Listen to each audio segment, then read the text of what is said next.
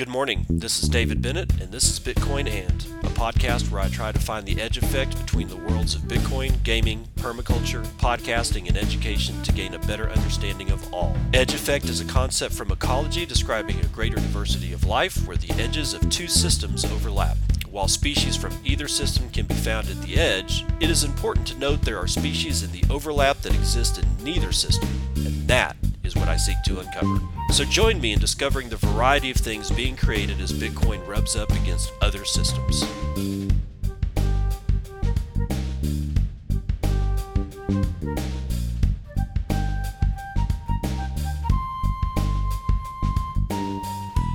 It is 5:53 a.m. Central Daylight Time. It is the 9th of April, 2021.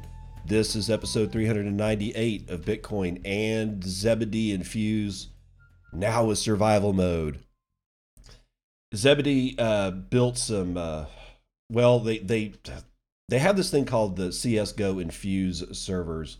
If you don't know what CSGO is, it's a 20-year-old first-person shooter, dude, and it still looks really good, which is amazing considering how old it is, right? But a while back, ZBD Games put in what's called Infuse, where they basically infused CSGO, which is Counter-Strike Global Offensive, I think is what it stands for, with the ability to have Lightning, the Lightning network inside the game. And they've been playing around with it, having tournaments, Mint Gox is involved, the whole, that whole thing. But they introduced a new mode, a gameplay mode called survival mode. Now, apparently, they don't give a whole lot of information about it in this little, it's not really a press release. It was an email that I got from them. But it says that you can take sats directly from the player that you shot. If you get shot enough and you run out of Satoshis, you die. I mean, again, like literally you get kicked out of the game. You don't even get a chance to respawn. You're just done because your wallet is empty, right? Which is an interesting gameplay mechanic. We'll have to see how that works out when you add the following into it. You can join or leave the game whenever. So I'm not exactly sure what they mean by that last point. Like, I mean, because if you get kicked from the server when you run out of Satoshis, if you're like at like 10 Satoshis and you just leave the game, does it allow you to refill your wallet and jump back in? Or, I don't know. It's really weird. But the interesting part is here that they're innovating over at ZBD Games, and that's the important part. And the fact that CS:GO Infuse is becoming popular, which is a nice thing to see. Now, staying with the Lightning theme here, I ran across this tweet by Michael Hawaii. That's at Michael Hawaii on Twitter. It says, once it's fully understood that Bitcoin is not government bannable, we're going to see $300,000 to $500,000 per coin. Once Lightning yields become the risk-free rate, it's $1 million easy. And then he says something that I don't understand. Outside of HAL, no one really grasped how big this becomes. Okay, I think I kind of know what he's talking about when he says that HAL grasped it. HAL, HAL. I think they're talking about HAL on Twitter. Because I do remember seeing a stray tweet that I cannot find this morning, talking about, well, maybe it wasn't HAL, it may have been somebody else. But the point is that what this person was saying yesterday is that why put your Bitcoin in something like, BlockFi and get I want my 6% and risk getting liquidated on downswings, locking up at least 250% of your Bitcoin for whatever loan you're going to get, or interest that you want to generate, whatever, however that's going to work, whatever product you choose, rather. He was saying, instead of doing that, I'd rather support the Lightning network and use Lightning Pool to stack sats in the Lightning network and then offer those liquidity channels up at an interest rate of somewhere around 5.4%. And it dawned on me that if you were to do that, because the pool Lightning Pool Marketplace, or I think it's just Lightning Pool Marketplace, that's what they do. Basically, it's like you can enter into an auction to bid to provide a liquidity channel to somebody who needs ingoing or outgoing liquidity, and they bid on a percentage rate to be able to honestly, basically take a loan of your satoshis, but it's on the Lightning Network. It's not straight up Bitcoin like going to BlockFi or Unchained Capital or one of these other places that offer this kind of service. And it dawned on me that there's no potential that you can get liquidated. It's a risk-free rate. Because like let's say that I put in 1 Bitcoin to like BlockFi and I get my 6%. And then I get like the price swings so low that I don't have any more Bitcoin to pump into that to save my liquidity or to save my Bitcoin. Well, that Bitcoin gets liquidated. I'm just done. I've lost my Bitcoin because I decided to take a loan or try to get some interest off of it in some way, shape, form, fashion, or another.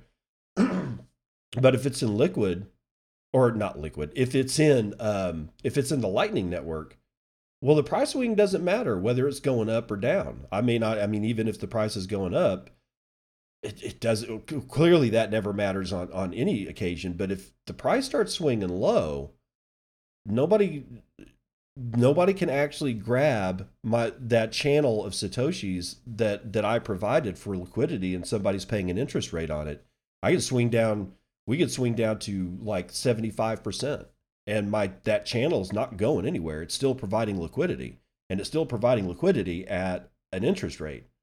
I may not be getting all that much out of it, but it doesn't matter because I didn't get liquidated.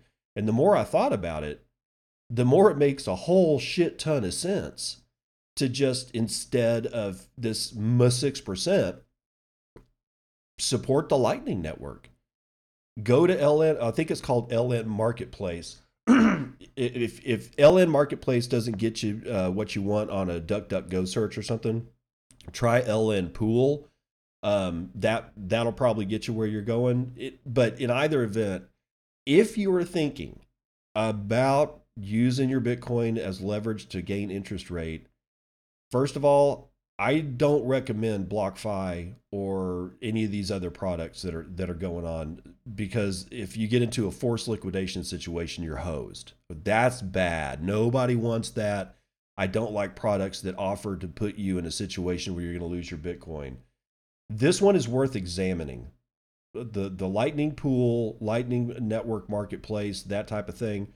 I'm not saying jump in. I'm saying it's worth the read. It's worth the research. So just, think about it, all right? Because at the same time, you're supporting the Lightning Network. Now, speaking of the Lightning Network, there's this newsletter from Lightning Labs, and I want to talk to you about this a little bit. We recently launched Lightning Bulb, a list of open research questions and experimental ideas for the Lightning developer community to build upon Bitcoin. We hope these questions will inspire the community and help ignite new projects and use cases. Here are a few of our favorite ideas. Social sats, streaming payments for content creators. This is going to talk about Sphinx Chat and Breeze, but a couple of, kind of dives into a little bit some other things. Podcasting is the first form of media to adopt streaming payments over Lightning, but they most certainly won't be the last. Streamers on Twitch, YouTube, and other creator-focused platforms will soon be accepting streaming payments directly from their audience over the Lightning Network, and developers will build those tools.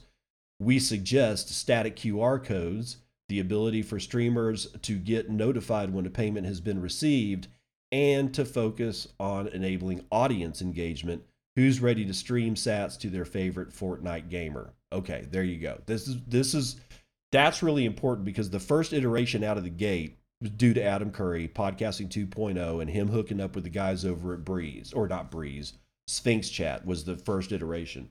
And then Breeze jumps in the game. And there's one other one that's a straight up started out life as a because Sphinx Chat started life as a chat app, and then Breeze started out life as a wallet, and specifically a Lightning wallet.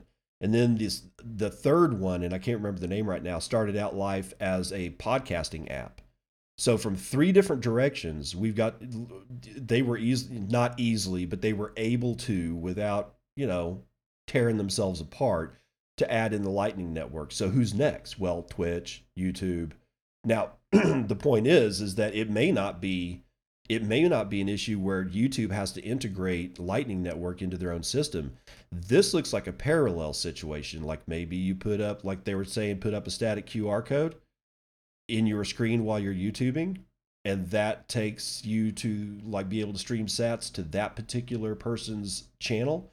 And that bypasses whether or not Twitch, YouTube, and other creator-focused platforms give a shit about putting in the time to directly integrate Lightning. It seems to me that what we're talking about is the ability to completely circumvent the platform itself, yet use that platform to stream sats and have the creator know where those sats came from or what platform is being used to consume that particular creator's content.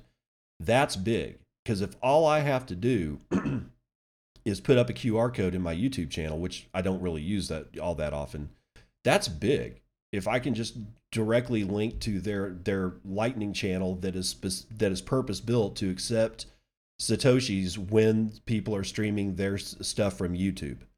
Because that gives you two things. That gives you information of what platform is performing well or not, and you're getting Satoshis for your content. I cannot illustrate enough how important this particular idea is. Anyway, if you want to get to that particular newsletter, go to lightninglabs.substack.com, look for their latest issue. Now, that lightning bulb thing, here's a couple of examples. Let's just read the description of Lightning Bulb that was mentioned as the platform for trying to figure out what to work on. If you're just getting started building on Lightning, we have a beginner's guide that will familiarize you with our LND Lightning implementations and its APIs. We will track developer progress and showcase projects here and on our social channels. These questions will be updated with input from the team and community. If you have ideas of your own you would like to propose, send us an email at hello@lightning.engineering or submit a PR directly to the GitHub repository. So Lightning Bulb requests for development. Like here's some stuff that they've got up here.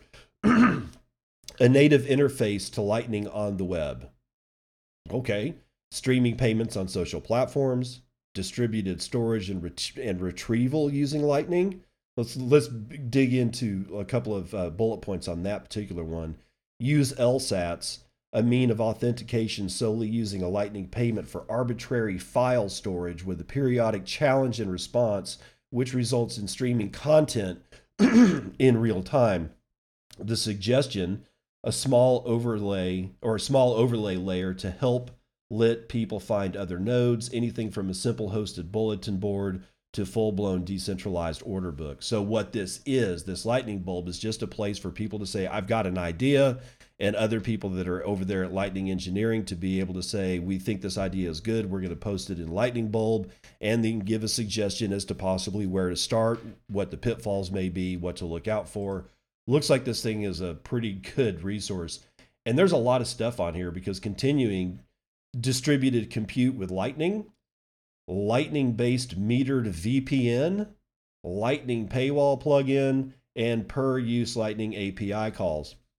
And what can and cannot be included in that list, what may or may not be included in that list is an idea I had a long time ago.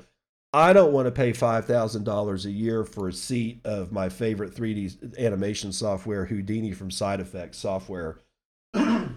What I would rather do is just crank up the software and have it basically also open or have it contain a Lightning wallet, and I can turn that wallet on or off depending on what I'm doing. If I'm just like retrieving a file or something, then I'm not gonna, I don't want to pay for that. But if I want to use the tools and start building like a 3D model of a spaceship or something like that, then all of a sudden I got to start streaming sats at a set rate that I agreed to when I opened up the software package in the first place. as I use it, and I'm like making my spaceship, and I'm putting on shaders, and I'm rendering stuff out. All that stuff is streamable. My that license is like a lightning token, and as long as I've got the software up and I'm actually in one of the context windows doing stuff, then I'm streaming. But let's say I need to go to the bathroom. Well, I don't want to save everything, close everything down, go to the bathroom, and then pop it back up and start the session over again.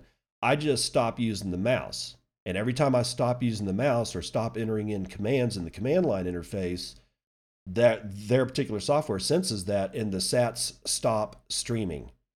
The minute I pick up my mouse and I select a tool, the sats start streaming again. And you could do this with almost anything. So it's not only like, because almost everybody has gone to this thing of pay by the month, a rental model or a subscription model. This is the same thing, but it's a choice subscription model. And it granularizes the ability to only use the software when you want, because there's a lot of people that use it all the time. They might be like for the amount of sats that they stream. There might even be a marketplace where the guys that are using their seat license like 18 hours a day because they're working at a AAA game studio are paying a lot less per minute on sat streaming than somebody like me who's basically a hobbyist on it, and I pay like 10 times more sats to be able to use it because I only use it like twice a month. Think about that, because I think that may be where we certainly can go there with the technology that we have now. It's whether or not we can convince CTOs to start integrating this stuff into their software, because I don't want to pay $5,000 every single year for a seat license of Houdini. I would if I was a AAA game manufacturer and had a shitload of revenue coming in. But for me, and like being the hobbyist, I would just rather pay them sats by streaming it as I use their tools. Now, Lightning is now done. Okay. Bitcoin Magazine. We have here, who's writing this one? Nick Hoffman. Professional soccer players are buying Bitcoin and it will protect their wealth. So now we have soccer players getting into the game. According to online reports, Galatasaray SK and Netherlands national football team's Ryan Babel has been shilling Bitcoin to his teammates. Oh God, it's another Russell Okung. Babel has played for Ajax, Liverpool, Fulham, and others. He has played in the Champions League, Euro 2012, and the World Cup, building connections to some of the best known and well-compensated soccer players in Europe. Babel has shared his eagerness to accumulate Bitcoin on Twitter, so it's not a stretch to imagine that the reports are accurate. If Babel and his teammates have been buying Bitcoin for the past 6 months, for example, they would have made some pretty hefty gains. This is as important to athletes as it is to anyone else, as they need a place to store their wealth in the best possible way. Securing their wealth behind a wall of cyber hornets and a 21 million supply cap ensures it will not deteriorate but actually increase in value. The only meaningful difference between Bitcoin plebs and pro athletes is that the latter tend to have tens to hundreds of millions of dollars more than the former with which to buy their Bitcoin. Athletes have also been buying Bitcoin here in the US, with NFL player Russell Okung using Strike to get sizable portions of his $13 million contract paid to him in Bitcoin. Why? Because Bitcoin is the perfect tool to protect one's wealth. The average career length of athletes is not too long, and even though they make a lot of money, they need to protect it for the rest of their lives. Bitcoin excels at this. Dude, you spelled Bitcoin fixes this wrong, by the way. Anyway, buying Bitcoin, especially at around $60,000 prices, gives professional athletes a massive potential for upside in gains. To put how big the gains can be in perspective, Babel reportedly earned $2.37 million signing bonus in 2019, and the price of Bitcoin rose by 87% across that year.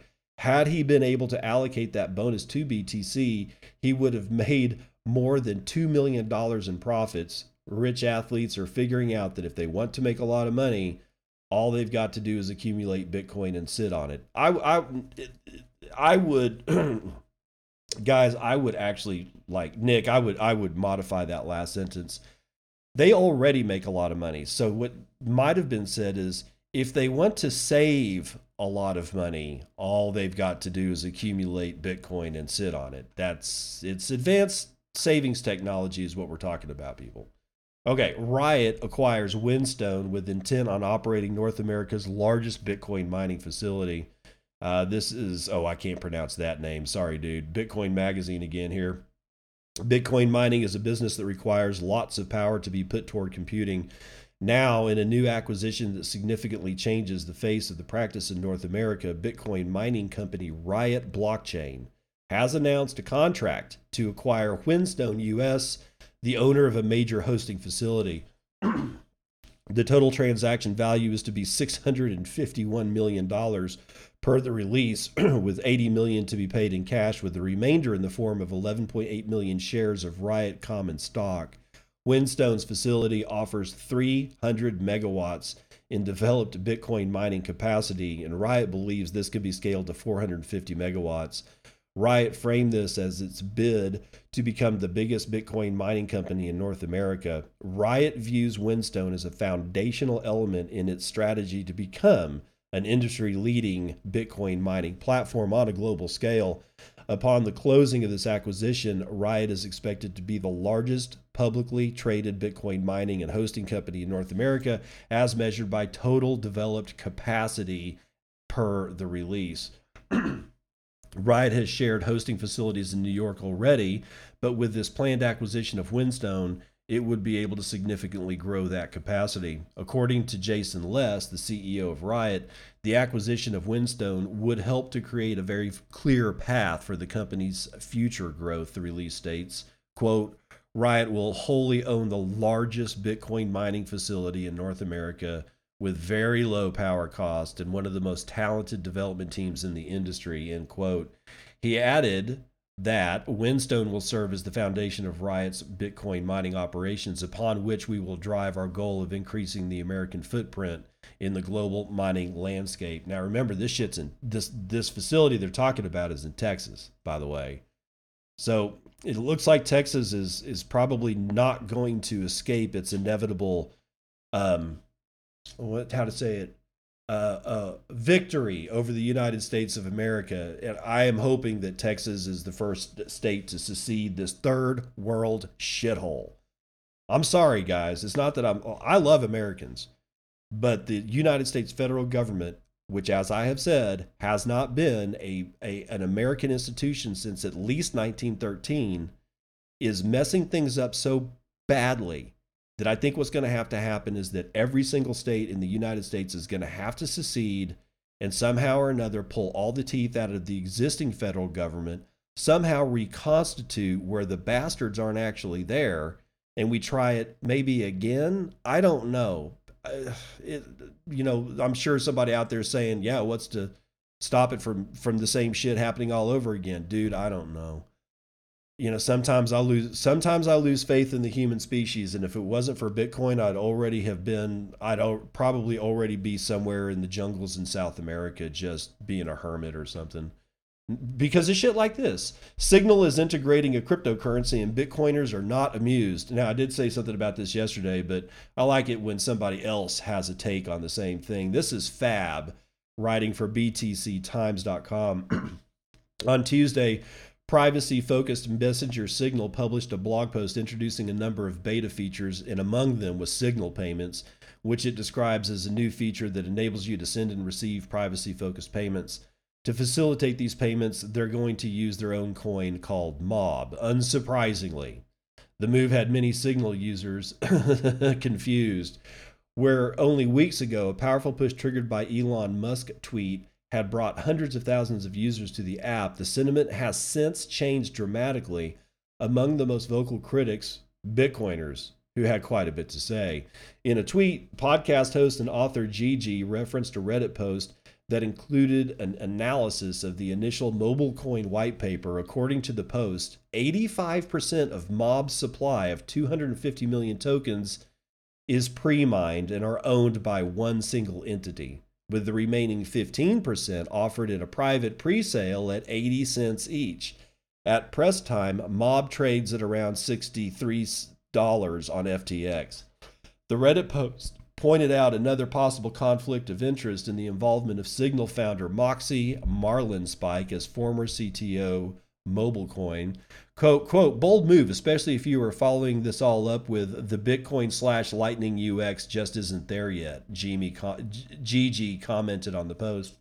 On the topic of privacy, Ricardo Spagni, former lead maintainer of Privacy Coin Monero, dug up a statement from the MobileCoin Foundation which read, quote, at MobileCoin, we believe governments have a legitimate interest in regulating the economic lives of their citizens, end quote. Jesus Christ, man. Although it is unclear how MobileCoin's integration will affect the messenger from a regulatory standpoint, the implications have users alarmed, especially after Signal had gained popularity recently as a more privacy-conscious alternative to WhatsApp. A Twitter user who goes by the name Tim expressed their concerns as follows, quote, I feel betrayed by Signal app. I fought hard to bring my contacts over from other messaging platforms. People graciously put up with my elevator pitch and finally started to see the need after things got so ugly last year. All of that so you can bundle in a garbage ICO, end quote. Damn, burned them, bro. Much of the recent criticism is further directed at MobileCoin's claim of being a decentralized cryptocurrency, which Peter Todd heavily criticized in a Twitter thread. The cryptographer named, among other things, MobileCoin's use of the Stellar and Ripple protocols, its dependence on Amazon S3 for the distribution of blockchain data, and its reliance on Intel SGX, which prevents other developers from working on it and thus conflicts with the basic idea of a free and open protocol. Furthermore, voices were raised amongst the community to implement Bitcoin and make use of the Lightning Network instead, to which Moxie said his, quote, impression is that it has a little ways to go still when it comes to development and user experience. He did not specify why Signal gave priority to MobileCoin.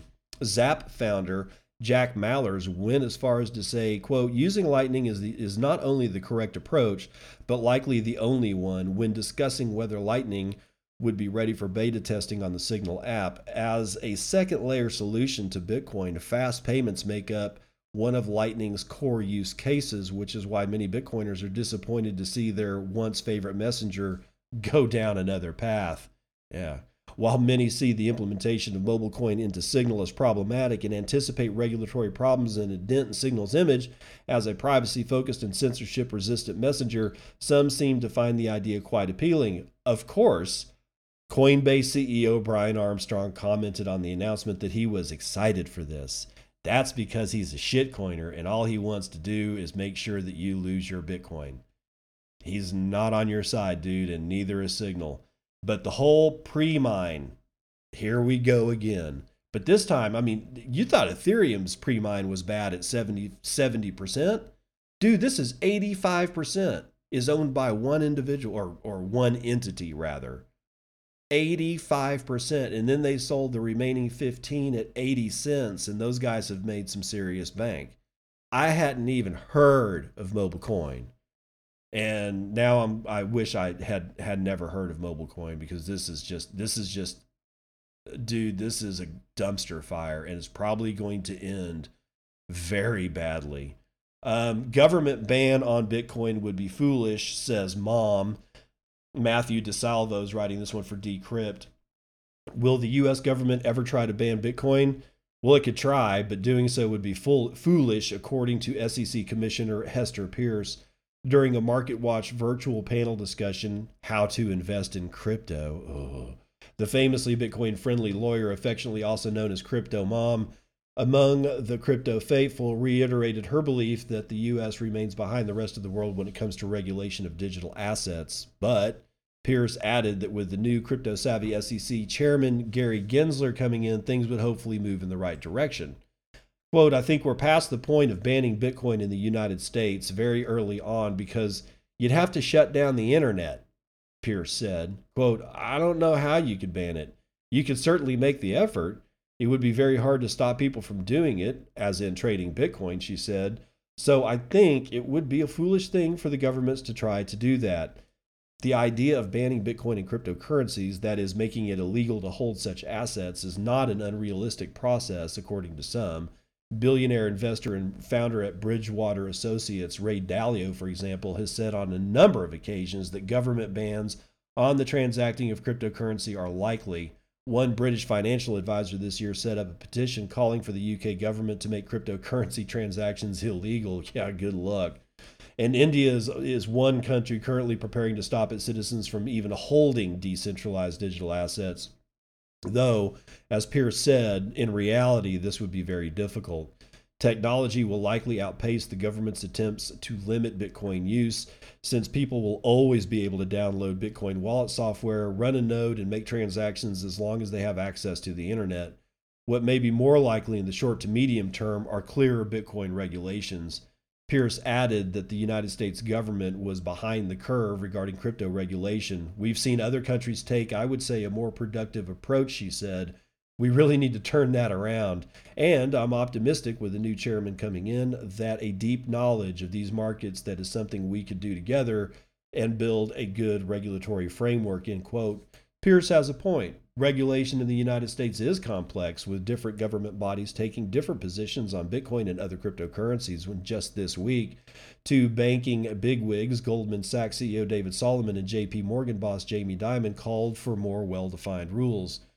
During the interview, Pierce also said she didn't know when a Bitcoin ETF would be available in the United States. Such a product would allow investors in the US to buy shares that track the price of Bitcoin. That is, invest in Bitcoin without the need to buy and store the cryptocurrency itself. Yeah, you do need to do that, by the way. Don't get led down the primrose path of just tracking price action through some kind of derivative instrument. You buy the actual asset, you hold the actual asset. It's the only way to operate safely in this space going forward, at least for the next few decades. Just be aware. Market observers have long believed that a Bitcoin ETF would act as a catalyst for a rush of institutional money to flow into the Bitcoin marketplace. The SEC, however, has repeatedly rejected applications for a Bitcoin ETF because it says, we're just too stupid. I'm sorry, they didn't really say that, but let's just end it there and we'll run the numbers.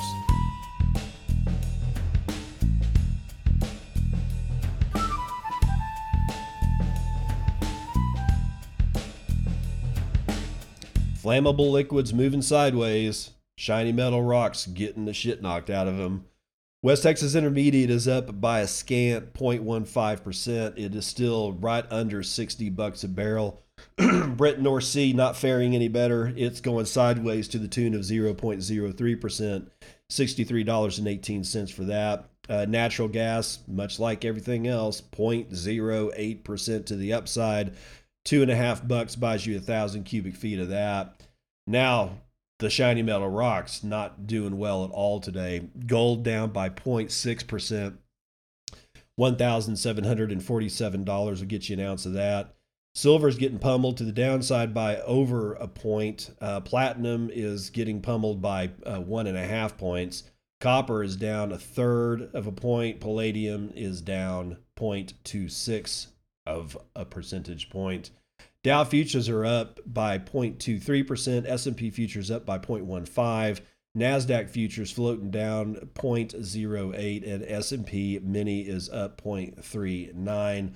All the bond prices went down though. 30 years down a third, 10 years down almost a quarter, 5-year is down 0.13%, and the 2-year futures nearly unchanged. So there you go. Let's talk about some real money. A little bit of a price rally today, thank God. $58,524.17 is what I'm seeing. Is that my high? I don't think so. No, that's like smack dab in the middle. Where's my high? Where's my high? Where's my high? Looks like we're going to be over at Bitfinex at $58,536. 269,500 transactions were performed in the last 24 hours. That's 11,200 transactions on average per hour, with 584,000 BTC being sent over the last 24-hour period. That means that about 25,000 BTC are being sent on average every hour. 2.17 BTC is the average transaction value. The median transaction value is 0.017 BTC, or just under $1,000. Block times got high by almost a minute. 10 minutes, 50 seconds. I guess some people took their hash power offline. For hoop-de-doo, 0.83 BTC being taken in fees on a per block basis, and 102.9 BTC being taken in fees overall in the last 24 hours. And there it is. A full 10% drop in hash rate brings us all the way back down to 162 exahashes per second. Yeah, I'm not worried. Your shitcoin indicator is Doge, which is hanging out at 6.2 United States pennies. You can figure out what the rest of the shitcoin field is doing from there. 45,623 transactions are waiting to onboard 87 blocks to clear. We have $1.1 trillion of market capitalization, which brings us up to 9.68% of gold's total market cap, and 33.6 ounces of gold is what you'll get if you flip a coin, of which there are 18,677,630 of in circulation right now at a Clark Moody price of 58,770. I don't know what you're smoking, pal, but I want your price action. Now, in the in the Lightning Network, we are decimal places away from 1,200 BTC in the Lightning Network, which has a capacity value at this time of $70.5 million, running over 10,483 nodes, and has 42,221 payment channels that we know about. Percentage of the Tor capacity of the Lightning Network is holding steady at 56.9%, which is still the highest I've ever seen. And that has 682.75 BTC in the Tor side of the Lightning Network, running over 4,650 Tor-enabled Lightning nodes that we somehow know about. I don't know how we know about it, but that's going to do it for Vitals.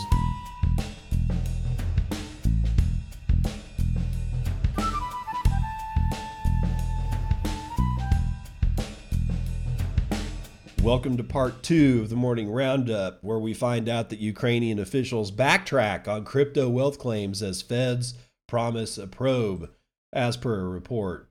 We have Anna Baydakova, who was the author of the original article that I read to you yesterday that suggested that the Ukrainian government officials as a group own almost half as much Bitcoin as MicroStrategy does. And yeah, so let's find out what the hell happened this time.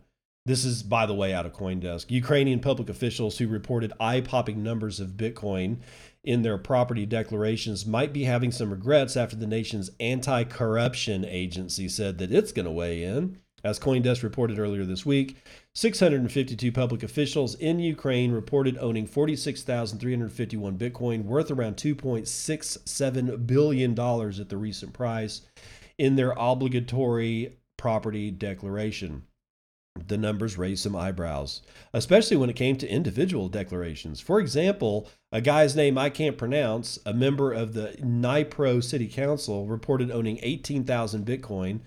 Petro Lenski, first secretary of Ukraine's embassy in Vietnam, said that he had 6,528, and Alexander Urbansky, deputy chairman of the Odessa Regional Council, reporting holding 5,328 BTC.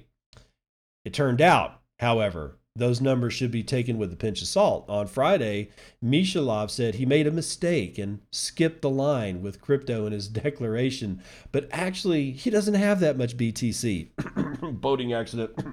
Boating accident. The admission came right after Ukraine's anti-corruption authorities took notice of the whopping numbers declared by public officials following the report by the data analytics project Open Databot on Thursday.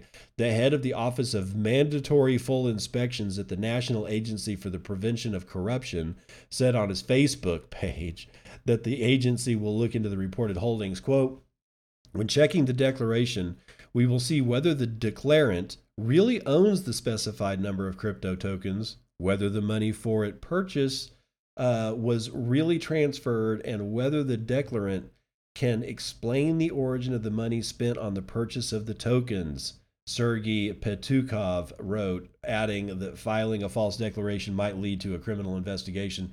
The next day, Mishalov told Ukrainian TV channel that he actually doesn't own that much Bitcoin, but he does have some. Quote, I do have some Bitcoin, quite a lot actually, but of course, not that much. I was amending my previous declaration and didn't update that line. I wrote a letter to NAPC, and you will soon see the updated declaration. Another self declared crypto whale, Alexander Urbanski, told the journalist that he bought Bitcoin in 2009 at the price of $1. Damn, that's some forward looking shit right there, bro. Alex Boynovsky, the deputy minister for digital transformation of Ukraine, said public officials in Ukraine might be claiming to own large amounts of cryptocurrencies as a plausible explanation of ill gotten income. Michael Chobanin, founder of the Ukrainian crypto exchange Kuna, told Coindesk crypto is often used to explain why a civil servant happens to own a lot of money that they couldn't have possibly gained in a legal manner. Yes, let's bring on the money laundering shit. Quote, previously they would declare royalties from books. Now they might simply say they sold some crypto, and here's how they could buy that villa in Italy, Choyaban said. He added that in practice, nobody would check such claims, so they often might be outright false. He believes 99.9% of the crypto Ukrainian public officials declared this year are bogus numbers. Quote, some do hold crypto, but not that much, he added. I don't know, man. I smell a rat from like 12 different directions. Like, I almost smell a rat insofar that the Ukrainian officials are going, dude, you told people how much crypto you actually own? Were you expecting a private fucking guard? Because we're not going to give you one. You just put your neck out there for any idiot to come and beat you out. You beat your ass with a $5 wrench. You better figure out something fast. And all of a sudden, maybe we'll have some boating accidents come along. I don't know. But so now we're put in a position, as usual, with media, especially journalist media, that we don't know what the hell's going on in Ukraine at this point. And the whole notion that they were going to misquote those numbers so that they could, I don't know, explain how they've got so much damn money. I don't know. That does not wash with me because it's pretty easy to track that shit down as far as chain analysis is concerned. I don't like chain analysis. Don't get me wrong. I'm just saying, yeah, you can check that shit. Okay. I mean, it's not all that difficult. And if these guys' feet are held to the fire, and they want to keep their position of power in the Ukrainian government, they will tell people they will give them a wallet address. Maybe not all of them, but enough to explain, yeah, I actually did sell this stuff. I don't know, man. For me, there's something really fishy going on with all this, but we'll have to wait and see. Maybe Anna Baydakova will keep us up to date on this.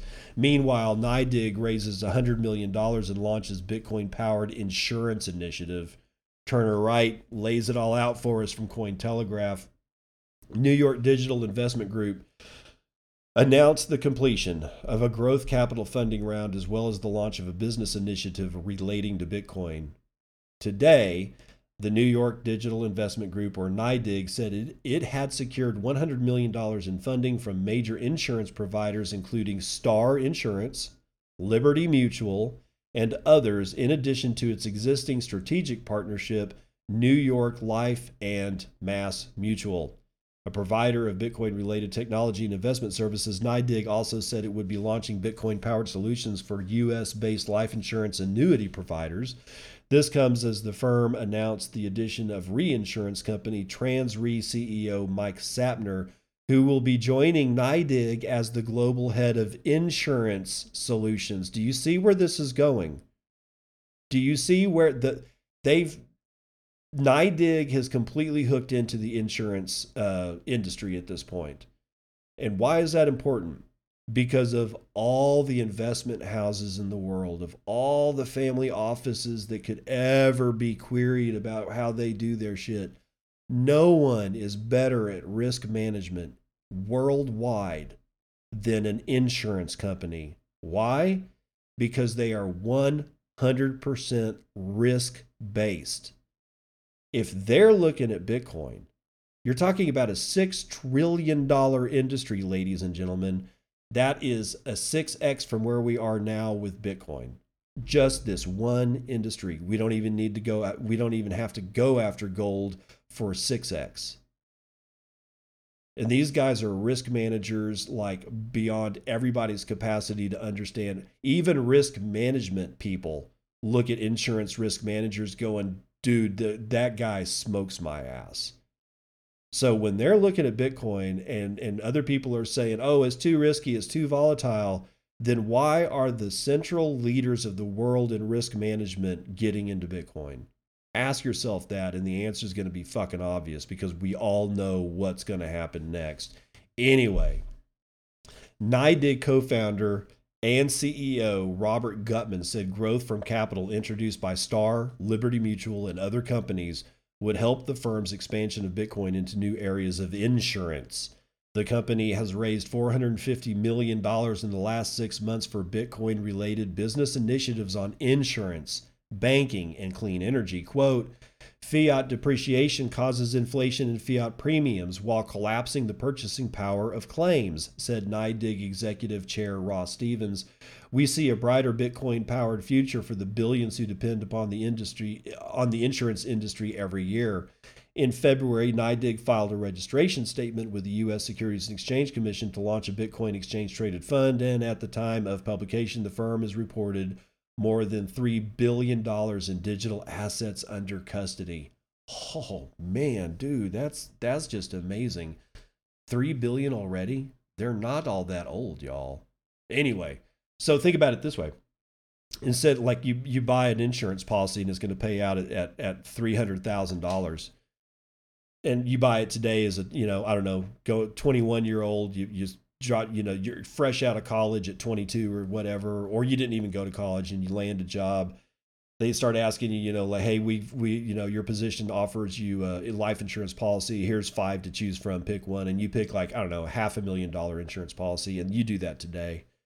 It's denominated in fiat terms. So when you die 80 years from now, and I know this is a very simplistic way to look at it at insurance, but let's just say it's straight up $500,000. And that's what you're going to get as payout when you die, or your spouse. And 80 years from now, what do you think that $500,000 is going to actually be worth? Now, take that same insurance policy and it's $500,000, but it's denoted by Bitcoin. So let's say Bitcoin is $1 million a coin. It is 0.5 of a Bitcoin on payout. What do you think that's going to do in 80 years? And there's going to be a lot of people who will say it's going to go to zero. Okay, if that's the case, then why are these major insurance companies getting into this? Now, I'm not suggesting that the major insurance companies are going to start writing policies with Bitcoin as the terms, but for them to back those policies with Bitcoin makes a hell of a lot of sense. And I don't think it's going to be too damn long before we see the first insurance policy, like a whole life or something like that, be written in terms of Bitcoin for the beneficiary. I'm just saying, it's not going to surprise me. Let's move on. Ledger's getting sued, bro. Finally, like, I'm surprised it actually took this long. Crypto wallet maker Ledger faces lawsuit over that data breach cover-up. Will Gotteson's going to tell us about it from Decrypt. Customers of the cryptocurrency wallet provider Ledger are suing over a massive data breach. The initial complaint, filed in the U.S. District Court for the Northern District of California, alleges that Ledger and Shopify negligently allowed, recklessly ignored, and then intentionally sought to cover up the breach. Ooh, those are powerful charges. Any damages awarded to the plaintiffs would be determined at trial should the lawsuit get that far. Ledger sells hardware wallets, which are physical storage devices that let you hold crypto offline. The idea is that they're less vulnerable to attacks than crypto stored on the internet. Last July, the company announced that hackers had acquired $1 million or 1 million customer emails from its servers, along with a list of associated email addresses. They got a lot more than that, dude. No funds were stolen, but users say that the exposed list of customers' identities is potentially just as bad. Quote, to the world of hackers, Ledger's customer list is gold, explains the complaint. It is a list of people who have converted substantial wealth into anonymized crypto assets that are transferable without a trace. Using that list, hackers can manipulate or compel those owners to make untraceable and irreversible transfers of the crypto asset into the hackers' accounts. The stakes of security for crypto assets are thus enormous, or stakes. Sorry, not states, stakes.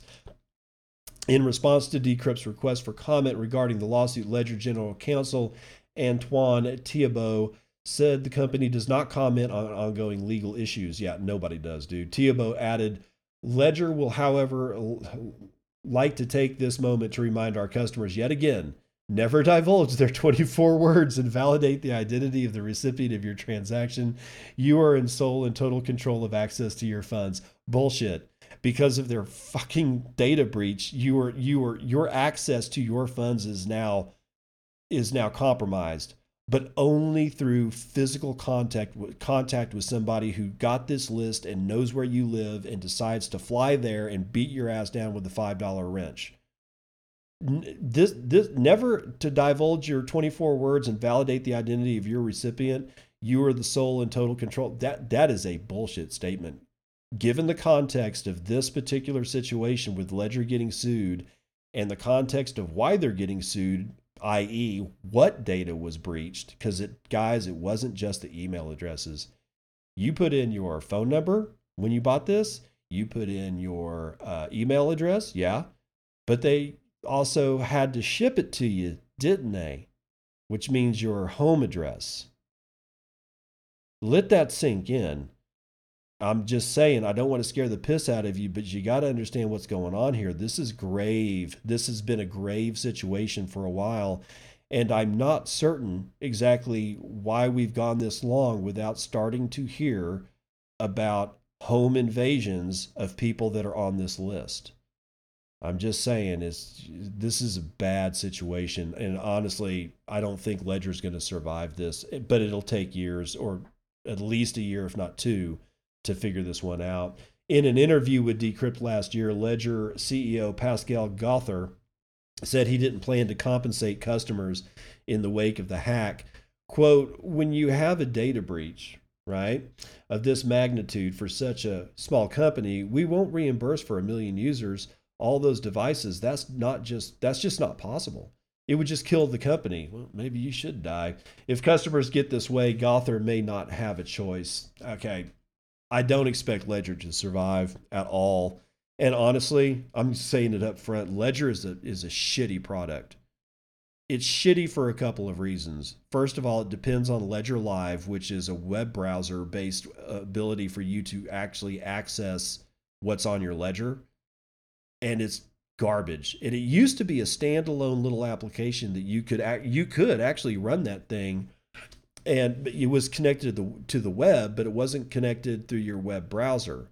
When they changed it up, I started getting real. I mean, the hair on the back of my neck started just creeping up. But then they started deleting support for older versions of softwares, like operating systems. What is the man in the coma supposed to do with his ledger 20 years from now when this company is gone? Well, actually, I know exactly what they do. They get their seed phrase and they make sure that they know their derivation path. And then they go to something like Electrum Wallet, and then they figure out how to recover that BTC and put it into a different wallet. So all is not lost. But then the question becomes, if you had a sack of Doge on your ledger, how do you get that off? I don't know. I don't give a shit. It's all bullshit. But I don't expect Ledger to survive. I expect to start hearing reports of $5 wrenches on previous Ledger customers at their house. And lots of pain and suffering is going to ensue from this. And this is why KYC, AML, and keeping customer data in any fashion for any reason, regulatory or not, is a bad, horrible, terrible idea. And also, get a P.O. box. If you live in the United States, at least, get a P.O. box. Get the smallest one that you can. It's actually pretty damn cheap. Oh, God. Here we go. Not a cheaper Bitcoin. Bitcoin gold soars 173% as traders may be buying the wrong Bitcoin. William Suberg's writing it for Cointelegraph. A long forgotten Bitcoin hard fork has surged almost 200% in a week simply because traders are buying the wrong altcoin. Bitcoin Gold, which is a ticker of BTG, a relic from the 2017 forking season, traded at $113 on April the 9th, the highest price since February 2018, after 30% daily gains as trading volumes topped $250 million. A curious contrast to an otherwise lackluster cryptocurrency market, Bitcoin Gold's success appears to be not wholly genuine, but also not the fault of its holders or developers. As Cointelegraph reported on Tuesday, a new Bitcoin fund from Brazilian investment bank BTG Pactual moved a step closer to launching this week after teaming up with the Winklevi's Gemini exchange for custody management. While having absolutely nothing to do with Bitcoin Gold, the biggest Brazilian investment bank does share the altcoin's ticker symbol, and the coincidence was good enough for hungry buyers. As after the Gemini news broke, Bitcoin Gold saw a flurry of demand, which at the time of writing shows no sign of abating. This, reactions argued, showed that the cryptocurrency industry was still very much in a nascent phase. Oh my God, this is sad. We're so early that people buy Bitcoin Gold because there's a new fund called BTG Pactual. Podcast host Anita Posh warned Twitter users. By contrast, Bitcoin Gold announcing an actual partnership in late March did hardly anything for price action. Bitcoin Gold has nothing to do with Bitcoin or any of the other forks. Okay, don't get fooled. It's either the tickers you're looking for are BTC and XBT. If it's not one of those two tickers, don't buy it. It's pure 100% garbage. Publicly listed Me2 now holds $100 million in Bitcoin and sadly Ethereum. Matthew DeSalvo is the author of this piece by Decrypt.co. The company, which makes smartphones and selfie apps, said it bought over 175 Bitcoin in its latest investment. Me2 started off March by spending $22 million on Ethereum and $17.9 million on Bitcoin. A couple of weeks later, it bought an additional $28.4 million in Ethereum and $21.6 million in Bitcoin, bringing its investment up to $90 million, but it wasn't enough. As per the Me2's cryptocurrency investment plan noted in the company's documents, a $100 million digital asset investment was always the goal. The Fujian-based company said that it has invested because the board takes the view that blockchain technology has the potential to disrupt both existing financial and technology industries, similar to the manner in which mobile internet has disrupted the PC internet and many offline industries. Me2 previously said that the investment was agreed because the company believes that cryptocurrencies have ample room for appreciation in value and that the coins would serve as an alternative to cash. So Me2 buying again Bitcoin and Ethereum. Not happy about the Ethereum buy because I just think that they're getting smoke blown up their ass by Vitalik. But, Bitcoin, they're doing it again. And they got $10 million more to spend because they want a $100 million investment. So we'll have to see what happens next. But they're following in Michael Saylor's footsteps of continuously announcing Bitcoin stacking and Bitcoin reaching a tipping point. Fidelity Digital Assets head says. Andrew Asmakov writes this for Decrypt. According to Tom Jessup, head of Fidelity Digital Assets, Bitcoin adoption has reached a tipping point thanks to an environment of unprecedented monetary and fiscal stimulus. Speaking at the Investing in Crypto virtual event series hosted by MarketWatch and Barron's, Jessup pointed to a host of reasons for the adoption of digital assets to proceed at an accelerated pace. These included near zero interest rates and easy money policies, something the U.S. Federal Reserve, as recently reaffirmed by its chairman Jerome Powell, has committed to until the economy has recovered from the coronavirus pandemic. Quote, "We're not going to get out of this stimulated environment anytime soon," Jessup said. "I think we've reached a tipping point." According to Jessup, these measures, while considered necessary by the Fed, are driving investors to Bitcoin and other assets, which they see as alternatives to scant yields offered by bonds and other richly priced investment vehicles. Jessup sees the pandemic as the catalyst for this wave of institutional adoption, having contributed to an environment where we've seen unprecedented monetary and fiscal stimulus from central banks and governments. This isn't the first time that high-profile organizations have conceded that Bitcoin is set to play an important role in the global economy. Last month, multinational investment bank Citibank released a report entitled "Bitcoin at the Tipping Point." in which it said that the flagship currency could not only achieve mainstream adoption, but may also be considered a facilitator of future global trade. Earlier this year, BNY Mellon, the oldest bank in the United States, announced plans to store and manage Bitcoin on behalf of its clients, with Guy Hirsch, U.S. Managing Director at eToro, telling Decrypt that this move feels like a tipping point in the market. Experts, however, agree that there are challenges to overcome before Bitcoin can reach true mainstream adoption, chief amongst which are its volatility and custody. Regulation of digital assets is another area that industry players are paying increased attention to. Fidelity itself recently joined forces with Square, Coinbase, and Paradigm to establish the Evil Council for Innovation. So it's actually the CCI, the Crypto Council for Innovation, and I don't trust them. I don't trust them one bit, and honestly, neither should you. The initiative is aimed at helping policymakers, regulators, and the general public to better understand the benefits of cryptocurrencies. Yeah, that sounds a lot like the group that started out saying that they were going to do that, and then signed a letter that they were going to change Bitcoin's protocol, and we were not going to have anything to say about it. And we basically told them what they could go do with it, and we won. And if these assholes pull any kind of bullshit, we're going to win again. Until you people figure out that you hold the power in your hands through your full node, then these people are always going to try to do this. You've got to voice your intent to have Bitcoin stay this way through your full node. And if you're not running one, dude, spend the $150. Find $150 somewhere, spin up a full node, and make sure that you always tell these people to F off every time they say that we need to increase the block size or increase the amount of blocks per minute, per 10 minutes. Any of that crap, especially if they say we need to introduce tail inflation. No. Be toxic all the time. Anytime anybody says anything like this, be as harsh and toxic and just unforgiving as you possibly can. Do not give them an inch because they will take everything. Okay, so that's going to do it for the morning roundup. And you know what? We are at 61 minutes, so I'm going to go ahead and end this off with a reminder that if you want to help support me and the show, you can give me a 5-star rating on Apple iTunes or any other place, honestly, that you actually listen to this. So you don't have to listen to it on Apple iTunes.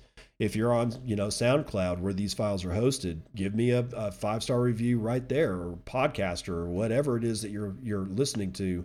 If they allow you to give me a 5-star review, then please do so. I would appreciate it. Also, share, like, subscribe, do all the things, and I'll see you on the other side. This has been Bitcoin and I'm your host, David Bennett. I hope you enjoyed today's episode and hope to see you again real soon. Have a great day.